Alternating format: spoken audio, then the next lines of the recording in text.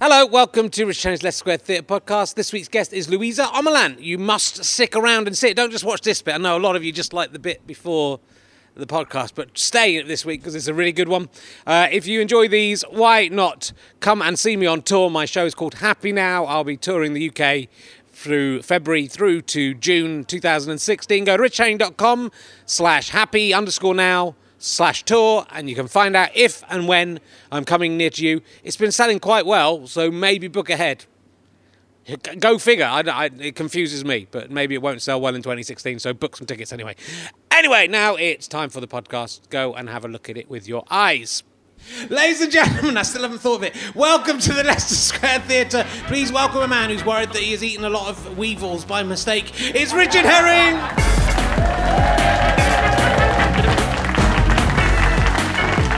Crime does not pay. That is the answer to that. Welcome to another episode of Richard Channing's Leicester Square Theatre podcast. That's what it's called. That's its official name. Or as some of the younger kids are calling it now, Leicester. Wow, you're much better than last week's audience. They hardly joined in with that at all. And so let's meet some of the crew. There's a guy here. He might be from the police because he's got police written on his t-shirt. So I think are you a policeman? You're an undercover policeman, you're doing well. And you're drinking beer through a straw. Why are you drinking beer with a straw? Does that make you more drunk? Is that the idea? Why have you got a straw? What's wrong with you? You got him a straw? Were you having trouble? Have you got like some kind of problem with your mouth that you can't drink properly and then I've brought that up? You like to mother? And what's your relationship? Are you his mother? It's weird how it's like Benjamin Button thing going on, clearly, because she's a lot younger than you. What's your name? Jennifer, that's a lovely name. What do you do, Jennifer?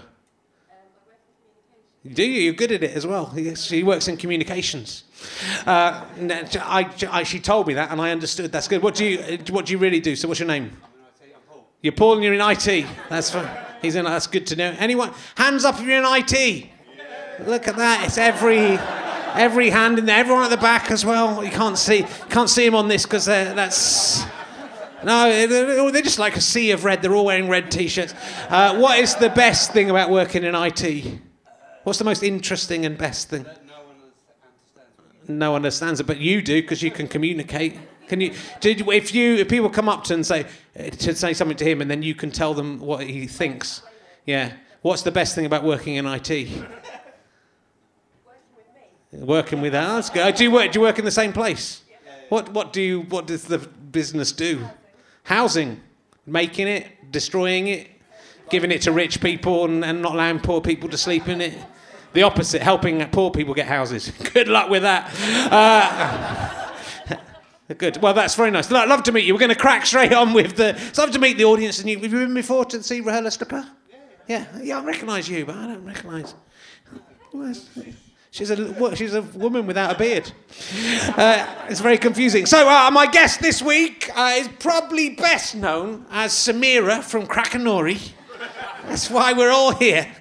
Please welcome. I pronounced her name wrong backstage. She told me how to pronounce it, and now I've just got 1,000 names, got 1,000 different pronunciations flying around in my head. It's Luisa Omielan. She's definitely wrong. Here she is. Come in, sit down. Pull up a microphone. How are you doing? Thank you, very well. Very excited to be here. Hi, everyone. It's lovely to have you. Thank you. Very exciting. Was that my name in Krakenori? I didn't even remember what my Samira. character was called, was it? What happened in that episode of Krakenori? I can't remember. I was hungover for most of the recording, so I can't remember. It was good. I think we had to eat a dead person, something like that. The usual acting. What was Krakenori? It was like a rude version. It was a Jackanory for adults. Was that the idea? I think so, yeah. I didn't read the brief. I just... yeah, I think so. It's good to know. You also played a woman with big hooped earrings in Miranda Hart's show. I think you'll find that's not a character. That's very much part of my thing. Yeah, I like big hooped earrings. Yes, Miranda got attached to me. Yeah, in a Christmas special episode. Right. Yeah, I was girl with big hoop earrings. Yeah. Yeah. She didn't have a name. No. Not like Samira. Not like Samira. You can't even remember her. Let's call her something. So, well, So you've sort of sprung out. It's sprung out from the public's mind, maybe from sort of nowhere, I guess, because you did. I guess so. Your first show, What Would Beyonce Do? Yes. It's a very rare thing. I shouldn't really have you on the show because it'll give young comedians the false idea that you can go to Edinburgh with no one knowing who you are and come out of Edinburgh and as your a dreams sort of can come true. as a star, because it was one of those shows. It was a show that kind of didn't get any pre-publicity, as a lot of things do now, and then over the course of the 3 weeks became the kind of big hit of Edinburgh. 2 or 3 years ago, I guess. Yeah, it was. So I started it on the Free Fringe. So I found it really difficult to get an agent or a PR or a person. But I've been working in comedy for a while. But I'd done like sketch and sitcom stuff and improvisation and stuff.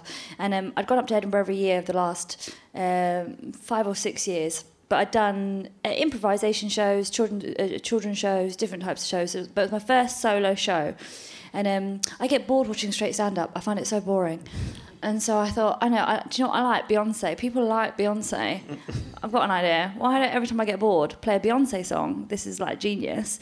And so I started doing that. And then people were like, oh, why don't you make the Beyonce song relevant to your material? And I was like, hello, there's an idea. And so I took it out to Edinburgh, but I couldn't get an agent or promoter or anybody to back it. Yeah. They weren't interested in it. And luckily for me, audiences loved it, and it was them that built it. And I actually played here last year, so it came to the West End. I had a West End run, here. So, it's nice to be back. And you did. When I saw your second show, I didn't see What Would Beyonce Do, but I saw your second show, Am I Right, Ladies? Am I Right, Ladies? Where I was a rare man in the audience, but I was a man in the audience. I very much enjoyed it. Thank you. Do you find that men aren't going to your shows as much? Is that true?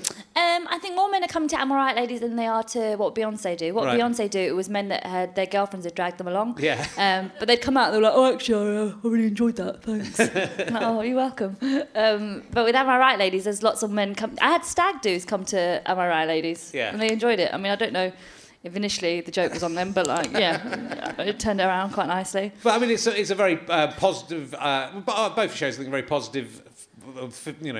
Female shows. Yes. Well, about body image and about. Well, you don't describe yourself as a feminist, though. You don't like being described as a feminist. Is that true? I mean, I am a feminist, I guess, but I'm a woman. I am what I am. I like being funny, and I'm bored of nonsense, and so I like doing comedy that engages and expresses those two traits. Yeah. So it's important to call myself a feminist because it's part of the movement that whatever. But that's how politically aware I am. It's part of a movement that whatever. So. Yeah, but I don't think you don't need to necessarily put labels in what you're doing is being. It is a very positive show, and I guess. I mean, I read this stuff where go men don't like strong women and men don't like funny women, which I can't really identify with because I really love those things. That's what I love about women. So it seems weird to me if that was genuinely the truth that you would be off. I mean, my audience are mainly men, and they're all terrified of you. But that's just because you are a woman. It's nothing to do with you. Most of them have never. That one's managed to get a girlfriend, which is unbelievable. Well done. Yeah. And he works in IT, and he's pretending to be in the police. Everything against you, and you still pulled it out. Yeah, I like it. So, you had a big hit with our sort of internet viral hit with the bit from Am I Right, Ladies? Yeah, so I did the thigh gap. So I did the gala in Australia. So I did what Beyonce did in Australia earlier this year, and you had to do like a 3.5-minute set for a televised gala. And on the night, you're playing to like 2,500 people. Like, no one laughed. It was really bad. Like, I came out and I was like, I did it, and I performed it like I was nailing it. So before I went out, somebody was like, just perform it like you're nailing it. So I performed, I really delivered it like, I'm killing this. And no one liked people to go into the toilet, they go into the bar, and I was like, this is so humiliating, but just pretend you're nailing it. And I came off and I was like, oh, that was a waste of time. And then I came home, went out on TV, no response, nothing, like one tweet being like, oh, who's that girl with the weird trousers? That was it. And then I posted it on Facebook, mainly for my mum to see and my friends to see. And the next thing I know, it started getting hits and shares. And now it's on 29 million views. So, yeah. So thank you. Thank you, 3 people. Thank you. Thank you. But it's about... I mean, I think because when it's so weird. And as being an older person... Yeah. I remember one on TV, and everyone was allowed to be on TV, whatever you look like. And if you look back at, especially like at academic shows in the past, if you ever catch like an old episode of whatever, late review kind of stuff, the people on it are normal people, and to the extent they look ridiculous to the modern eye. Yeah. Because on TV now, you all have to look in a certain way. Yeah. And you're a very attractive woman, and yet you're still having trouble with going to LA and people telling you not I find got the right body shape or whatever. So I went to LA and I hired a little theatre, 60-seater theatre outside there, and tried to put on what Beyonce doing to invite different agents and things. And my agent Debbie Allen came out with me, right? And it was like the fourth night, and I've been dying every night because they don't laugh, they just judge you, they don't like you, they just judge you. And afterwards they go, "Oh my God, you're amazing," and you're like, "Really? Just tell your freaking face next time." Like, they do not show any love. And I was crying before I went on. I was like, "Debbie, I can't do it. I can't do another fourth night. This is so humiliating." She was like, "Look, Luisa, Sarah Silverman's manager came in yesterday. She said you're too fat and you haven't got enough jokes, but I've got somebody else in there tonight, so why don't you go have another go?" And I was like, "Thanks for the pep talk, Debbie." Wiping my tears. And then I went on stage, and then halfway through I was like, "Do you know what? Apparently I'm too fat for you lot." So I pulled my trousers down and was like, "Bite me." And like, as soon as I did that, they were like, "Oh my God, she's amazing."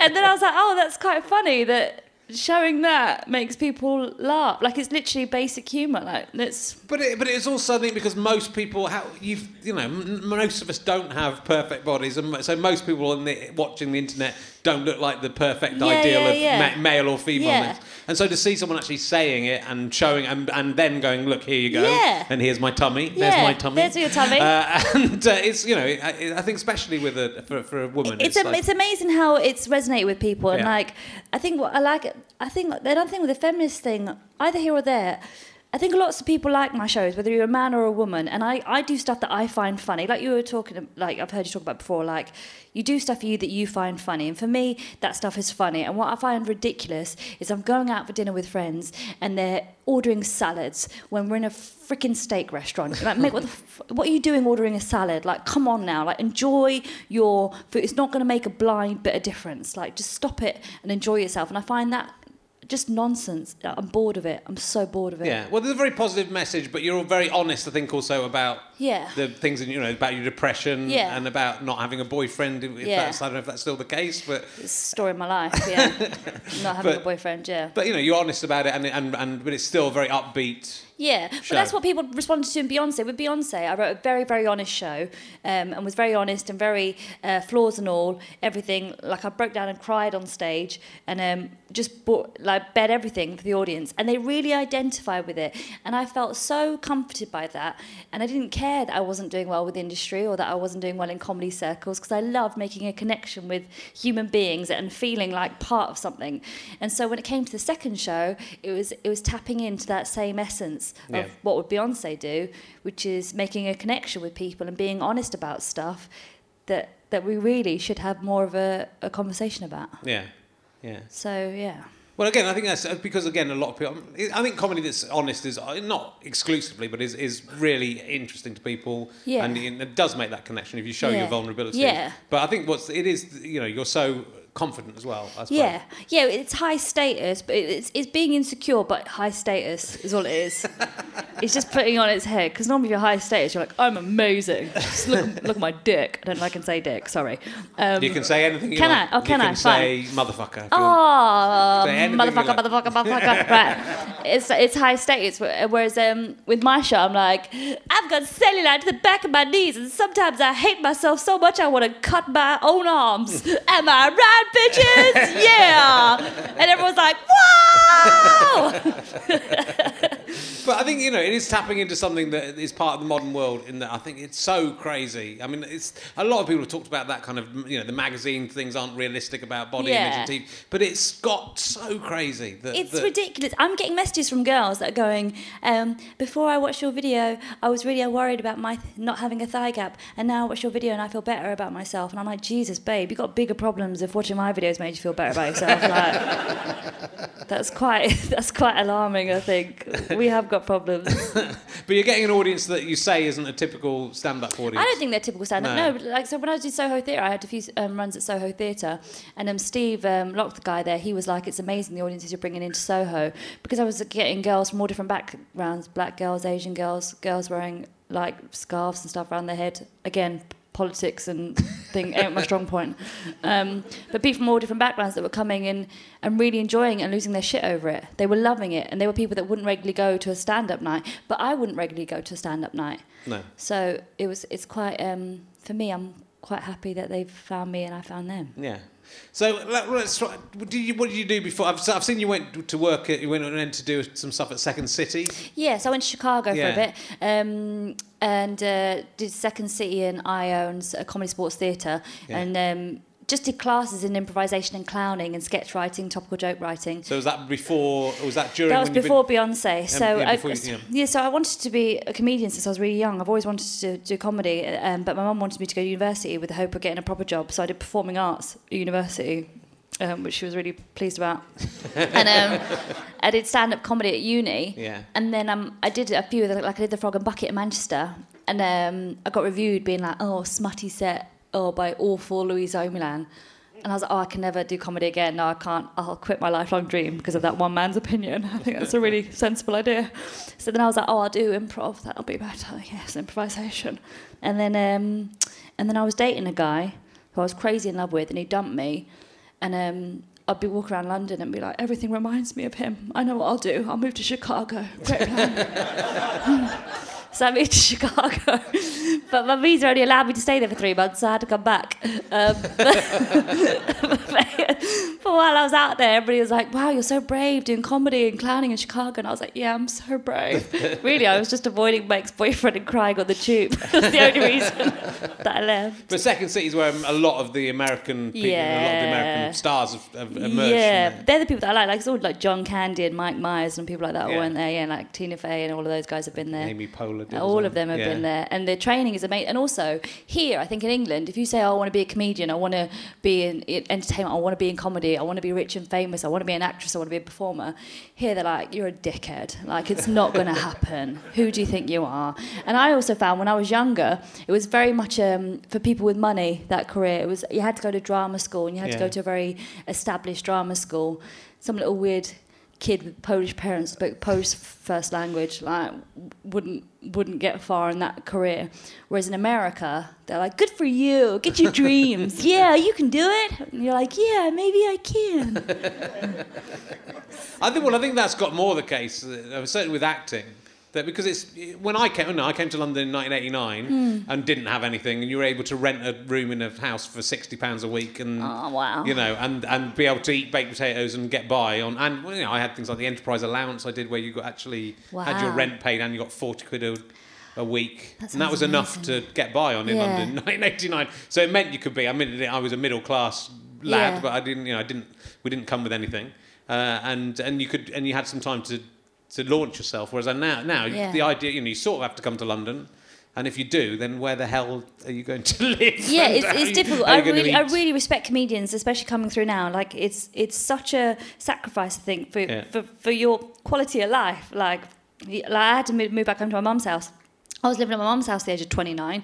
Like, I'd be walking around my town centre where I'm seeing all my friends on their third baby, buying their second house, being like, when are you going to give it up, Louisa? And, like, I'd be like, never, I'm sure one day.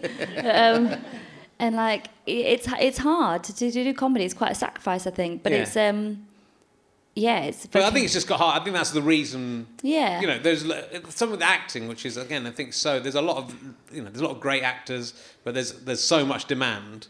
that if you there's so few parts and so many actors that if you were able to sit back and not have to worry about earning a living, you've got a better chance. Though on the other hand, I also do think that if you've got everything given to you in your life, you're not going to work hard, Absolutely, so if you actually have to really work for something, you really want to do it. And I think the most successful comedians, especially, but also actors, really have had to work. You have to push. And if you don't have to do that, if you are starving, you have to do it. Yeah. I so totally you agree quickly with that. Find out you want to do it. Yeah, totally. I completely agree with that. And when I was younger, I genuinely thought if I graduated, I'd get an agent and that would be it. Like, I'd made it. Yeah. I really thought that was the answer. And I graduated with the first. I got picked for the showcase. I did really, really well at university, and I couldn't get an agent for love nor money. And then, like, only now, 10 years later, have I got an agent and a team. And you go, shit, it's still not up to an agent. It's still up to me. Like, you have to put the work in. It's true. And you have to hustle, and hopefully use your team around you to facilitate that. But you're the one that has to do all the work. Yeah, and it's also interesting that it's still. I think people, if they seen you from outside, would go, "Oh, that girl just appeared out of nowhere and it's an overnight success." Yeah. And then it's sort of that 10 years of. Yeah.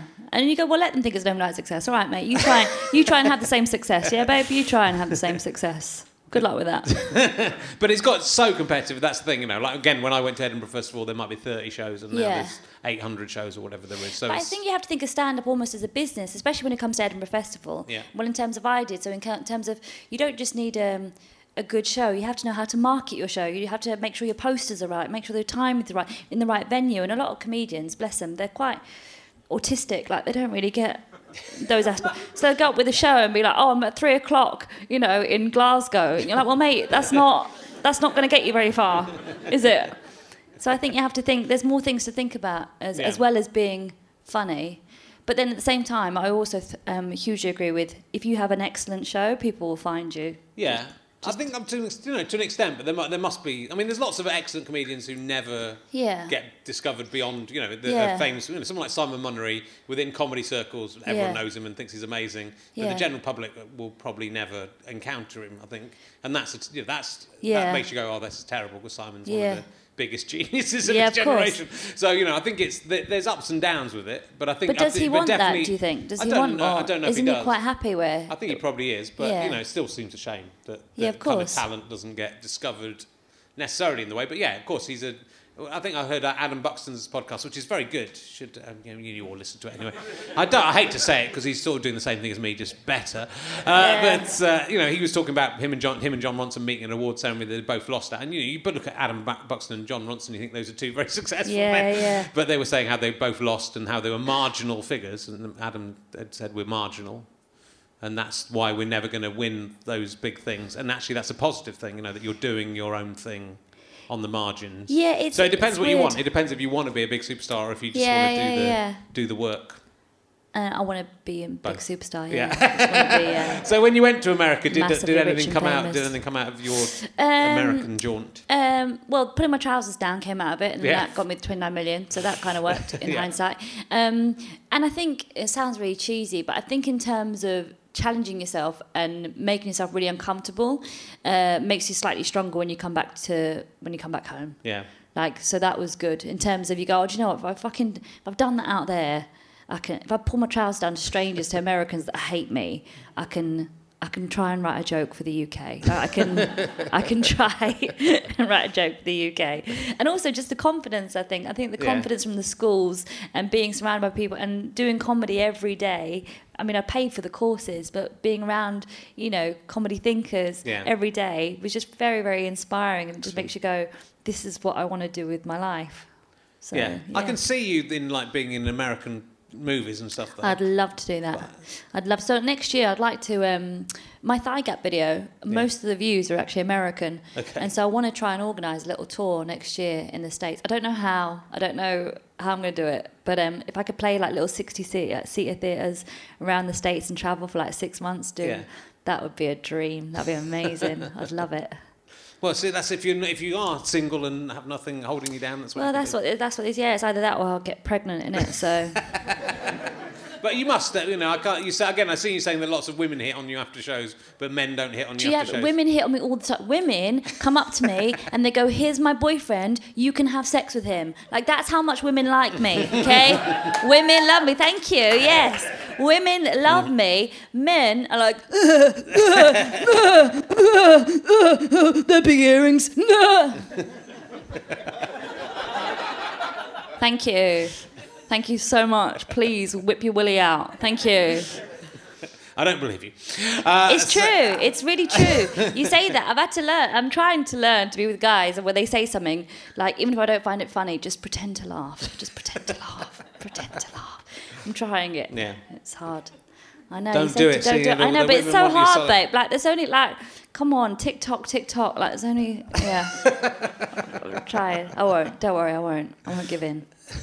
And are you writing an autobiography? Is that happening? I mean, you say writing. Yeah. My room is very tidy at the moment, and I have washed all my makeup brushes, and I have rearranged all the files on my laptop into little folders. Yeah. So, yes, I am writing. It's a very important part of it all. Oh, mate, I don't want to do it. That's as far as I get these days as well. That's all I'm doing all the time. Is it? Yeah, I'm terrible. I can't remember if it's procrastinator or prevaricator. Everyone picks me up when I get it wrong. Both, probably. Yeah, I'm one of the two. Procrastination. I can't even bother to look that up and find out which one I am. But it's got so bad. I paid £189 for an app where you talk into the computer and it types it for you. Like, it gets used to your own voice. Like, it was it wasn't cheap. It wasn't like the Apple Mac regular one. It was like a specialised IT guy. You should know. Like, it's like a proper thing, right? £189.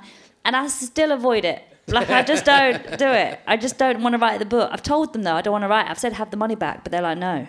It's really, but I think writing a book is the hardest thing out of all the things you can write. It's so boring. But it is boring, It's it's really difficult to concentrate, and it's very difficult to, it's a very hard, especially if I think you're used to doing something like stand-up, which is a lot more improvisational and a bit more, I write a stand-up show by standing on stage and talking about the ideas until it comes out right. Exactly. And so the more you do that, the harder it gets to sort of sit down and think. But then again, it is just, I think if you can just say, I'm going to sit down and just write. Well, the thing I do, I write my blog every day, and you just write. See, that's very disciplined to do that. But because I've got that kind of anal brain that means once I've started, I have to carry on doing it. But it's a great way of learning how to write, and also you get 1,000 words down, and that's actually all that writing a book is. You just have to write 1,000 words for and 80 stick days. in another 1,000 words, and then you go back and look at it and go. Yeah. Unless you're Ben Elton, you go back and look at it and rewrite it. If you're Ben Elton, just go, that'll do. Doesn't make any sense compared to what just... No, it's good. It's good. I'm Ben Elton. I wrote the young ones. I am good. I'll ask you some emergency questions. I've got some newer emergency questions I'm very excited exciting. about. It is very exciting. I've tried them once. They didn't work. I'm trying to avoid doing that. People go there, I don't like the emergency questions. Only a few people, and then you change what you're doing. And I it like ruins them. the show. No, I'll do lots of them. I'll ask you this: if you were Prime Minister and you had to use nuclear weapons, would you use nuclear weapons if you were the Prime Minister? Because Jeremy Corbyn wouldn't, but David Cameron would. What would you do? I wouldn't. No. I wouldn't use them. I don't think. Wasting it. Well, yeah, just a waste of money. It just seems it's a waste ridiculous. to have them and not use them. My problem with Jeremy Corbyn is if he said that, he might as well just say, "Let's not have nuclear weapons," which he sort of is saying as well, I suppose. Yeah, I don't think I'm qualified to answer that question, but I think I'll probably just not use them. Okay. Not use them, yeah. I would definitely use them in some way. Would you? Yeah. Maybe to give the world a nice fireworks display. I'd put them out into space and be like, "Hey, everybody have a day off. Look, woo!" And then they'd find out that you destroyed the ozone layer, and it was worth it. Just speeding up with the inevitable. They'll definitely go. They'll go off. One will go off in our lifetime. Oh, don't say that. At least Touch one. wood. At least one. Well, just make sure it's far away in your from here. lifetime, maybe. Not. I don't know how long I'm going to live. What crimes have you got away with that you've perpetrated that you've never admitted before? Have I got you must away have done with? some crimes. I do like stealing. Well, Yeah. when I was younger, I used to steal quite a lot. When I was younger, I used to steal mascara, Yeah. and then I got caught, and I started crying and blamed it on the fact that my granny died 3 years ago. That was quite fun. What else? Started crying, the mascara started running, saying, "See, look, it's not even any good. Yeah, I'm not paying for this." I mean, I didn't actually have any mascara on, which is why I was buying it. But yes, I would have, if that would have happened. Yes. I used to steal things that I didn't need mainly when I was really? when I was in my early 20s. Now I steal things I do need, like pick and mix. Yeah. But then I would steal. I'd often steal things I didn't really want. Like what? I can't remember. I occasionally sold. The printer cartridges are very expensive for my printer, and I did steal those, which was useful. Yeah. I'm trying to think. I'd steal things. I stole a hairdryer from Boots. I stole some. I've still got it. I never use it. I stole some photograph paper. Yeah. From PC World when I used to work, and I used to be promotional work, and be like, "Oh, check out this printer," and I stole some photograph paper. Yeah. And one time I was working in a bar in Zante, and we used to give everybody free shots, and I gave somebody a free shot, and the guy gave me £5 whatever for the shot, and rather than being like, "Oh no, sir, it's free, you don't need to pay him for the shot," I put it in my pocket. I was like, free £5, amazing. And then the manager saw me steal it, called me over, and was like, "What have you just done? I just saw you steal. You stole not only from the guy you stole from me, you stole from the bar. You need to give the £5 back, and you're fired." and I went to leave, and then as I was leaving, I just picked up some glasses and put them back, and then I just got the dishcloth and I just came back and wiped the tape, and then I just kept working. And then at the end of the day, he didn't pay me, but then he invited me back the next day. Oh, wow. So I got fired and worked my way back into a job. That's quite tight of him to fire you over that, though. But it was stealing. He was like... It's not. Well, because he said... Someone had given you £5, that's all right. Well, I thought it was all right, because I was like, it was like a tip that he didn't know he was giving me. But the manager didn't see it that way. No. Oh, when you're young, it's fine when you're young. When you're 48 and you're stealing pick and mix, it's a bit tragic.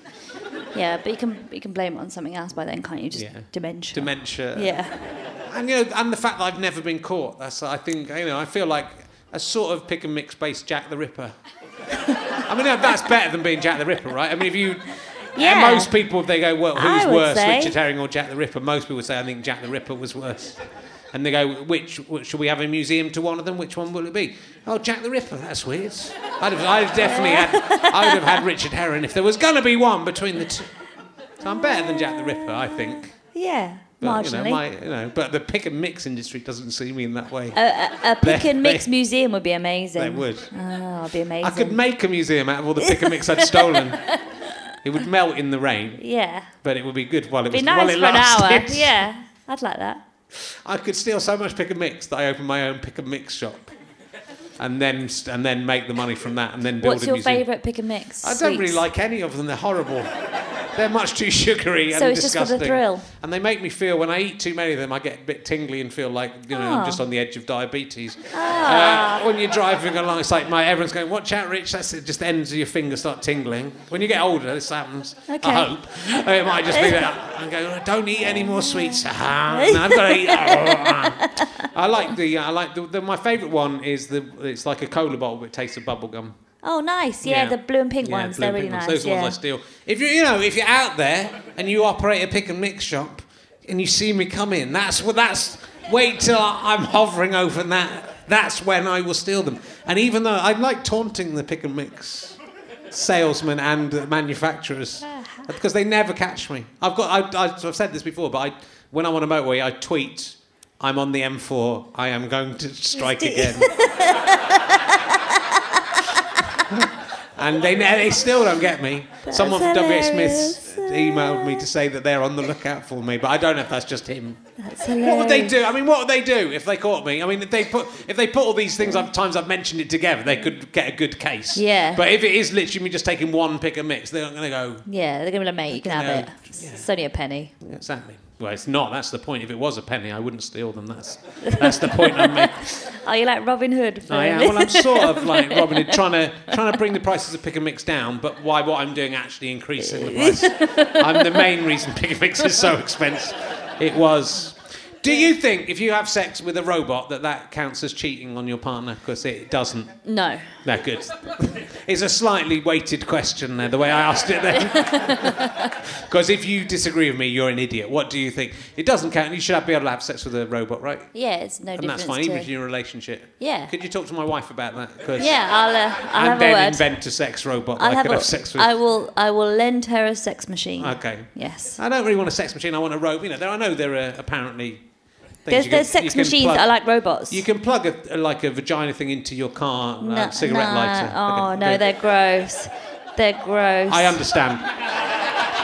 They're gross. Do you know I did a festival in Toronto and it was sponsored by the company that made them and they gave all the comedians a free one apart from me. I was the only girl on the bill and they didn't give it. They were like, we didn't think you'd want it. Charming. They were right though. No, I would have if you're going to give the boys one, give me one. Like equality. Yeah. Come on now. Equality. I used to do. There's a. Now I can't remember the charity. But there's a charity that's about promoting sexual awareness and health for young people, and they always they would do a charity gig, and you get a big bag of sex toys at the end. Oh, amazing. But I'm into them. But I'm very self-conscious as a person, and especially so but I find the act of sex quite embarrassing. And something that should just be, carried out alone. And then still be shameful.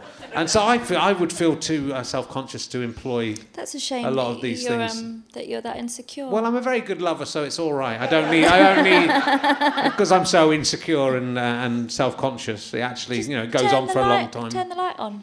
Turn the light on. Turn it on. Yeah. But then having a little thing that goes. There's a little thing that's on a. It's like loads of tongues, but it's on a wheel. I mean, I just think it's sort of embarrassing. It's like, I think with a vibrator, I once was with a woman who wanted me to use a vibrator with her, and you're kind of slightly insulted that I've got one of these. I've got a real one of these.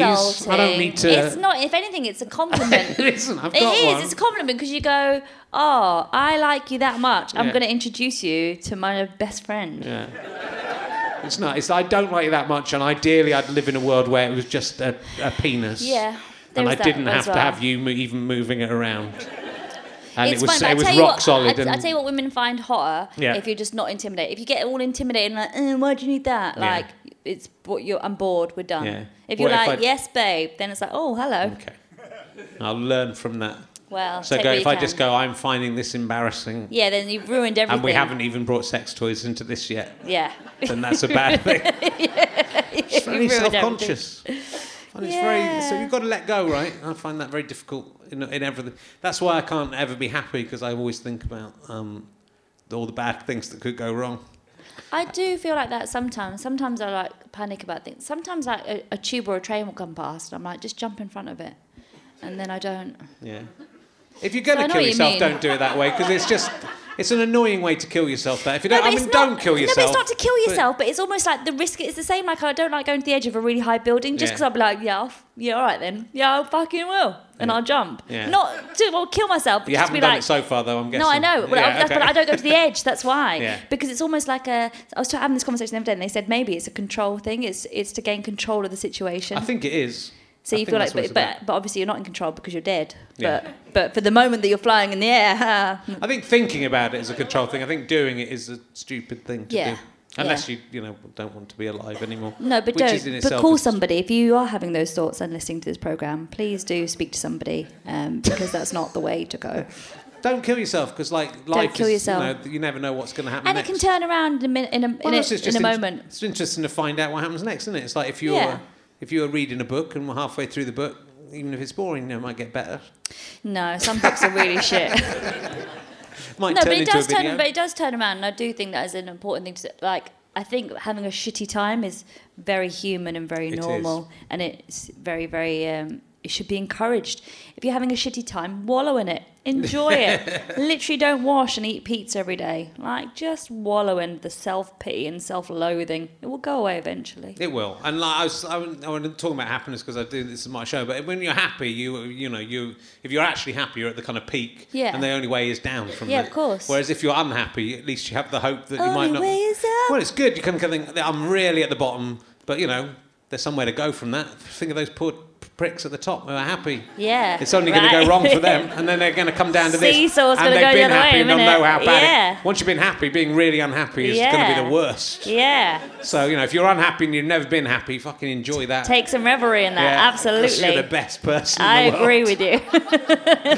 I do get a lot of emails from people who are depressed, and so and do say this show somehow helps them. I'm not sure how that works, but I'm very glad. It's one of the loveliest things that happens about this podcast is that largely people who've come through their depression email me. So if you are listening, it gets better, honestly, and be happy. Try and be happy. That's my advice. Wow. I'm very helpful. You're great. Stop being so mentally ill. Great. And then be. Stop being mental. Smile. Yeah. Get out there. Get over it. Jesus. And just see what but I just think. However, I've been through times when I was kind of really depressed lots of times, and it's horrible. But I always think.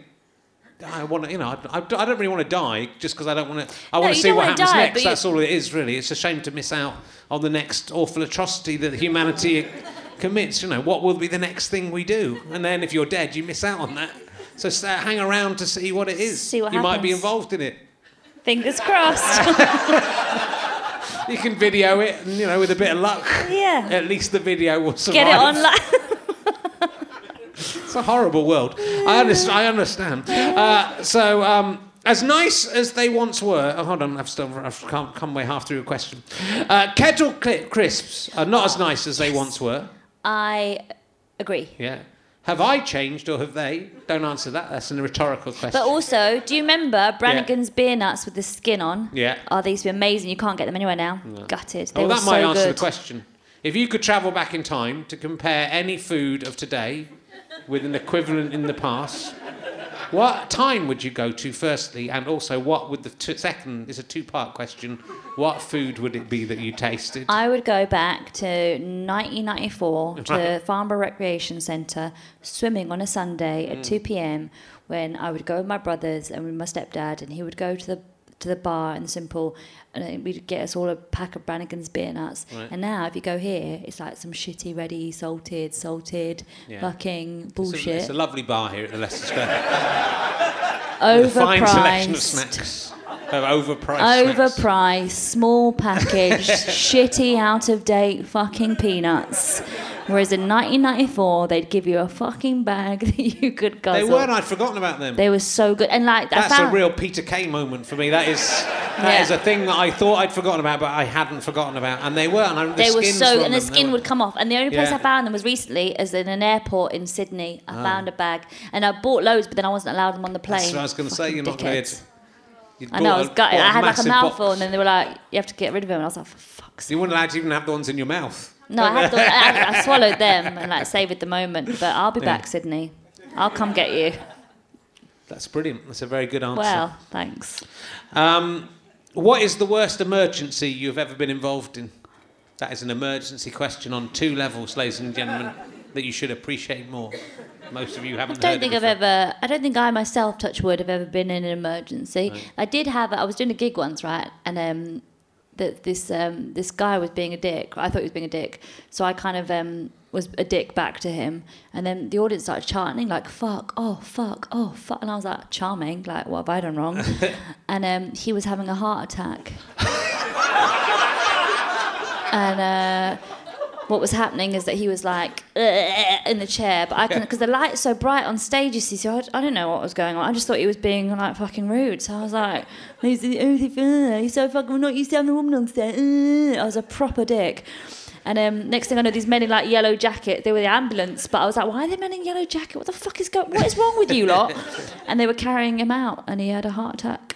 So... Did he survive? I don't know, but I got paid. I got paid and left. Do you know what I mean?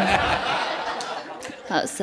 I once had a guy collapse when I was talking cock. I'd talk about frenulum breve, which is when the banjo string on the penis snaps. Ouch! Happens very often. My imaginary penis just shriveled.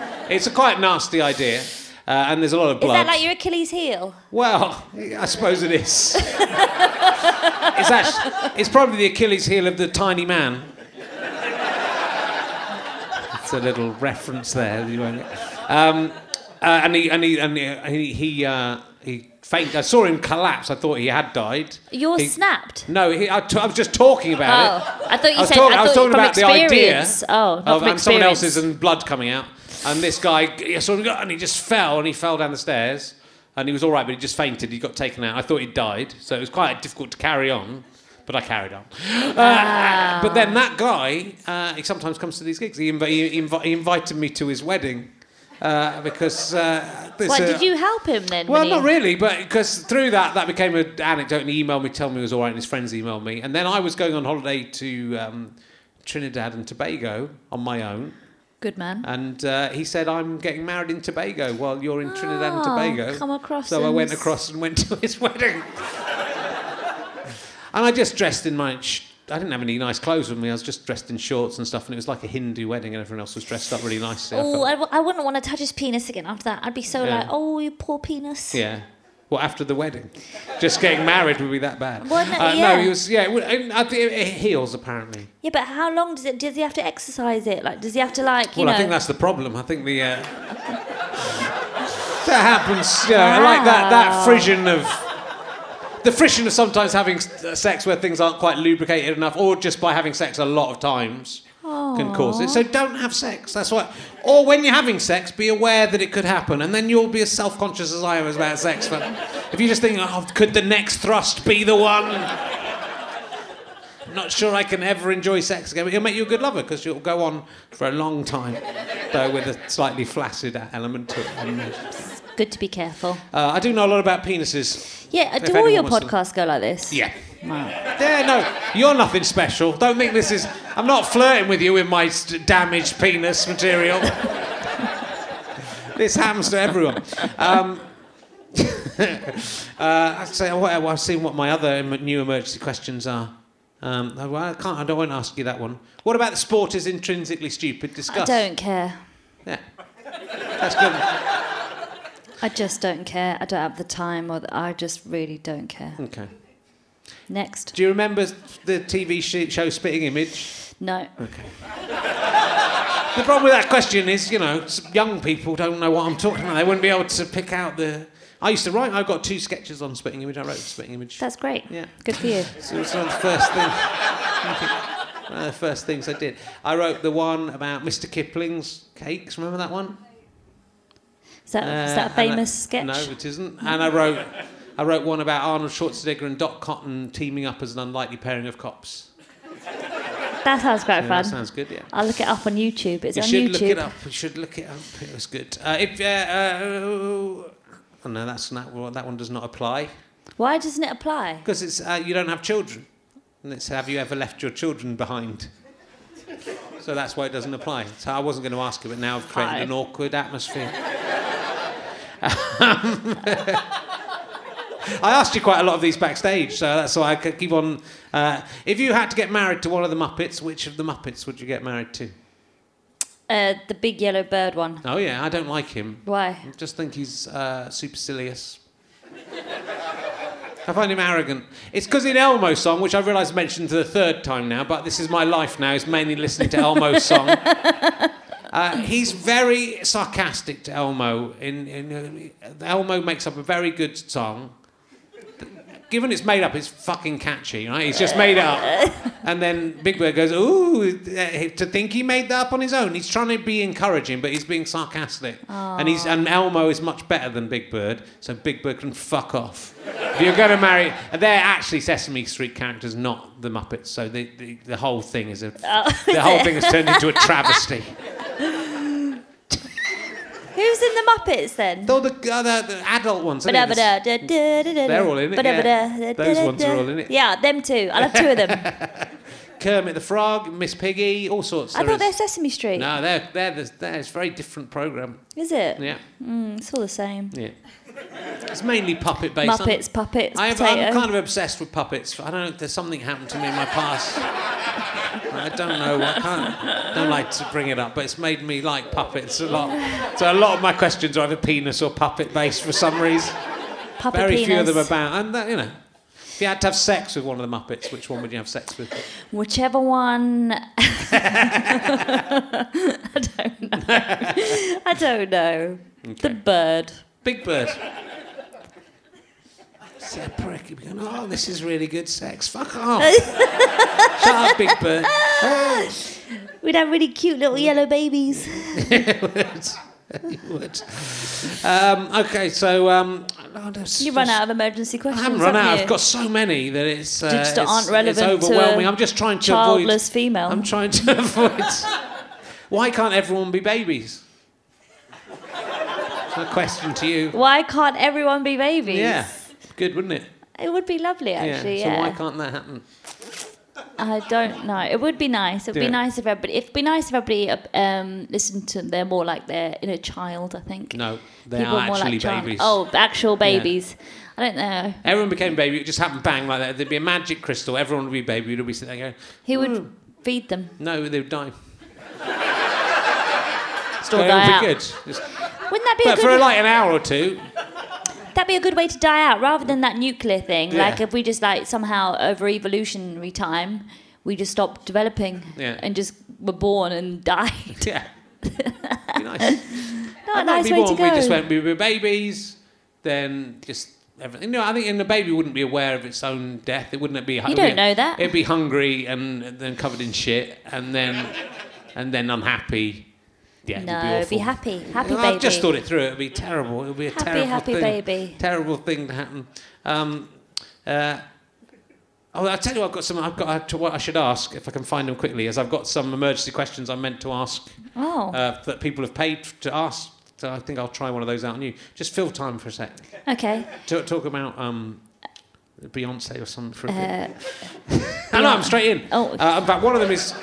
Hugh O'Sullivan asked what is the most criminal act you've committed as a child. Thank you, Hugh. Great question. I think I also came up with that question independently, so the joke's on Hugh. He's wasted his money. All right, I'll ask you Matthew Plumridge's Plumridge. That's quite a good name for the old banjo string, isn't it? That's the Plumridge is when it carries onto your testicles, that little where they fuse together. Matthew Plumridge. I had no idea it was such a phallic-based podcast. Oh, sorry, I know. No, I don't mind. It's fine. Just lots of... Well, this is rude. Would you prefer to shit yourself every time you saw someone eat a banana, or orgasm/ejaculate every time you saw your mother-in-law, father-in-law? No, it doesn't, we can make that. That is a great question.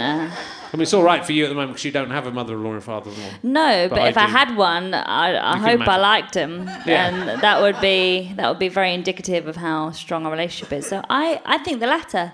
I think I'd rather ejaculate every time I saw my mother and father-in-law. Yeah, it'd be amazing. And also then, I don't know what the stereotype is that you don't like parents or whatever-in-law, then they'd never come around for Christmas. I'd never have to see them, would they? Because the husband, he'd feel all inferior and why can you only come when my dad comes round? I'm like, it's not my fault, babe. It's your man Plumridge. He cast the spell. I think it'd be kind of easy to avoid your mother-in-law and father-in-law, where it's harder to avoid seeing someone eating a banana. And then you shit yourself. That'd be so humiliating. But that's a difficult thing to... That's what I mean. It'd be a difficult thing to avoid. Yeah, it'd be horrible. Because you can't... unless you went around with your eyes covered all the time and then just said is anyone eating a banana in this room? You'd have to have a trusted friend who you knew wouldn't... But what if you got in someone's car and they had a banana skin? Then do you trump a lot? How does it work? Well, I don't think Matthew Plumridge thought that through. Plumridge. Yeah, I wouldn't want to shit myself all the time. I hate shit. I shat myself on Valentine's Day 2 years ago and it was so humiliating. I wouldn't want to do it again. No. I had a bum operation once. Did you? Oh, it was so humiliating. Yeah. I'm not into bum jokes or anal or any of that. No, thank you. Or bum operations. Bum operation. Is that because you've had a bum operation? I had a bum operation. The bum is I had 6 men look at my butt crack. Yeah. It was in an army doctor, so they were on training, and so they were like, "Oh, this is our patient Luisa, spin around," and I was like, "Oh, for fuck's sake!" I had to roll over, and then they opened the flap, and then they were like, "Oh, this is Luisa's bum," and I was like, "This is so humiliating." And they all looked at my butt, and I've got a scar on my bum. Did they solve the bum problem? Yeah, it fixed itself, but it just makes me depressed when I think about it. And so that's why I don't like putting a finger up men's bottoms or any attempt at anal. Okay, well... Leave my bum alone. We'll bear that in mind. Thank you. Yes. It's good to advertise that in a podcast form because then people will know. That's nice to know. Think, more people should say that. Yeah, I once a woman tried to put a champagne bottle up my arse. I did not enjoy that. Do you know once somebody poured... Me and my boyfriend at the time, we got a bit frisky with champagne. When you're getting a bit frisky, you're I'll pour champagne all over your body and lick it off. And he poured it down me. And I think I had an allergic reaction. It started stinging. I had to run to the bath. It was so painful. So don't use champagne. Don't do that. Champagne's not in sex toy. She said, I thought you might like it. And I said, no, I didn't. I didn't like it. No, it's never as sexy as it sounds. It always is champagne bottle up your ass. And then the reality is it's very painful. Yeah. Always just check before. Just ask before. Just ask. Would you like any... But I don't know the things in the bottle as well. This is a very strange podcast, isn't it? I mean, I really didn't think it was going to go... Okay, I'll ask you another of the emergency... These are quite good emergency questions, which most times I get suggested emergency questions and they're not good. Are they? So I'm glad the ones that people paid for aren't terrible. Okay. Because let's be the judge of that, shall we? Tim Turner says, Richard Dawkins claims to have seen dogs doing a 69. What's the worst lie you have told to impress people?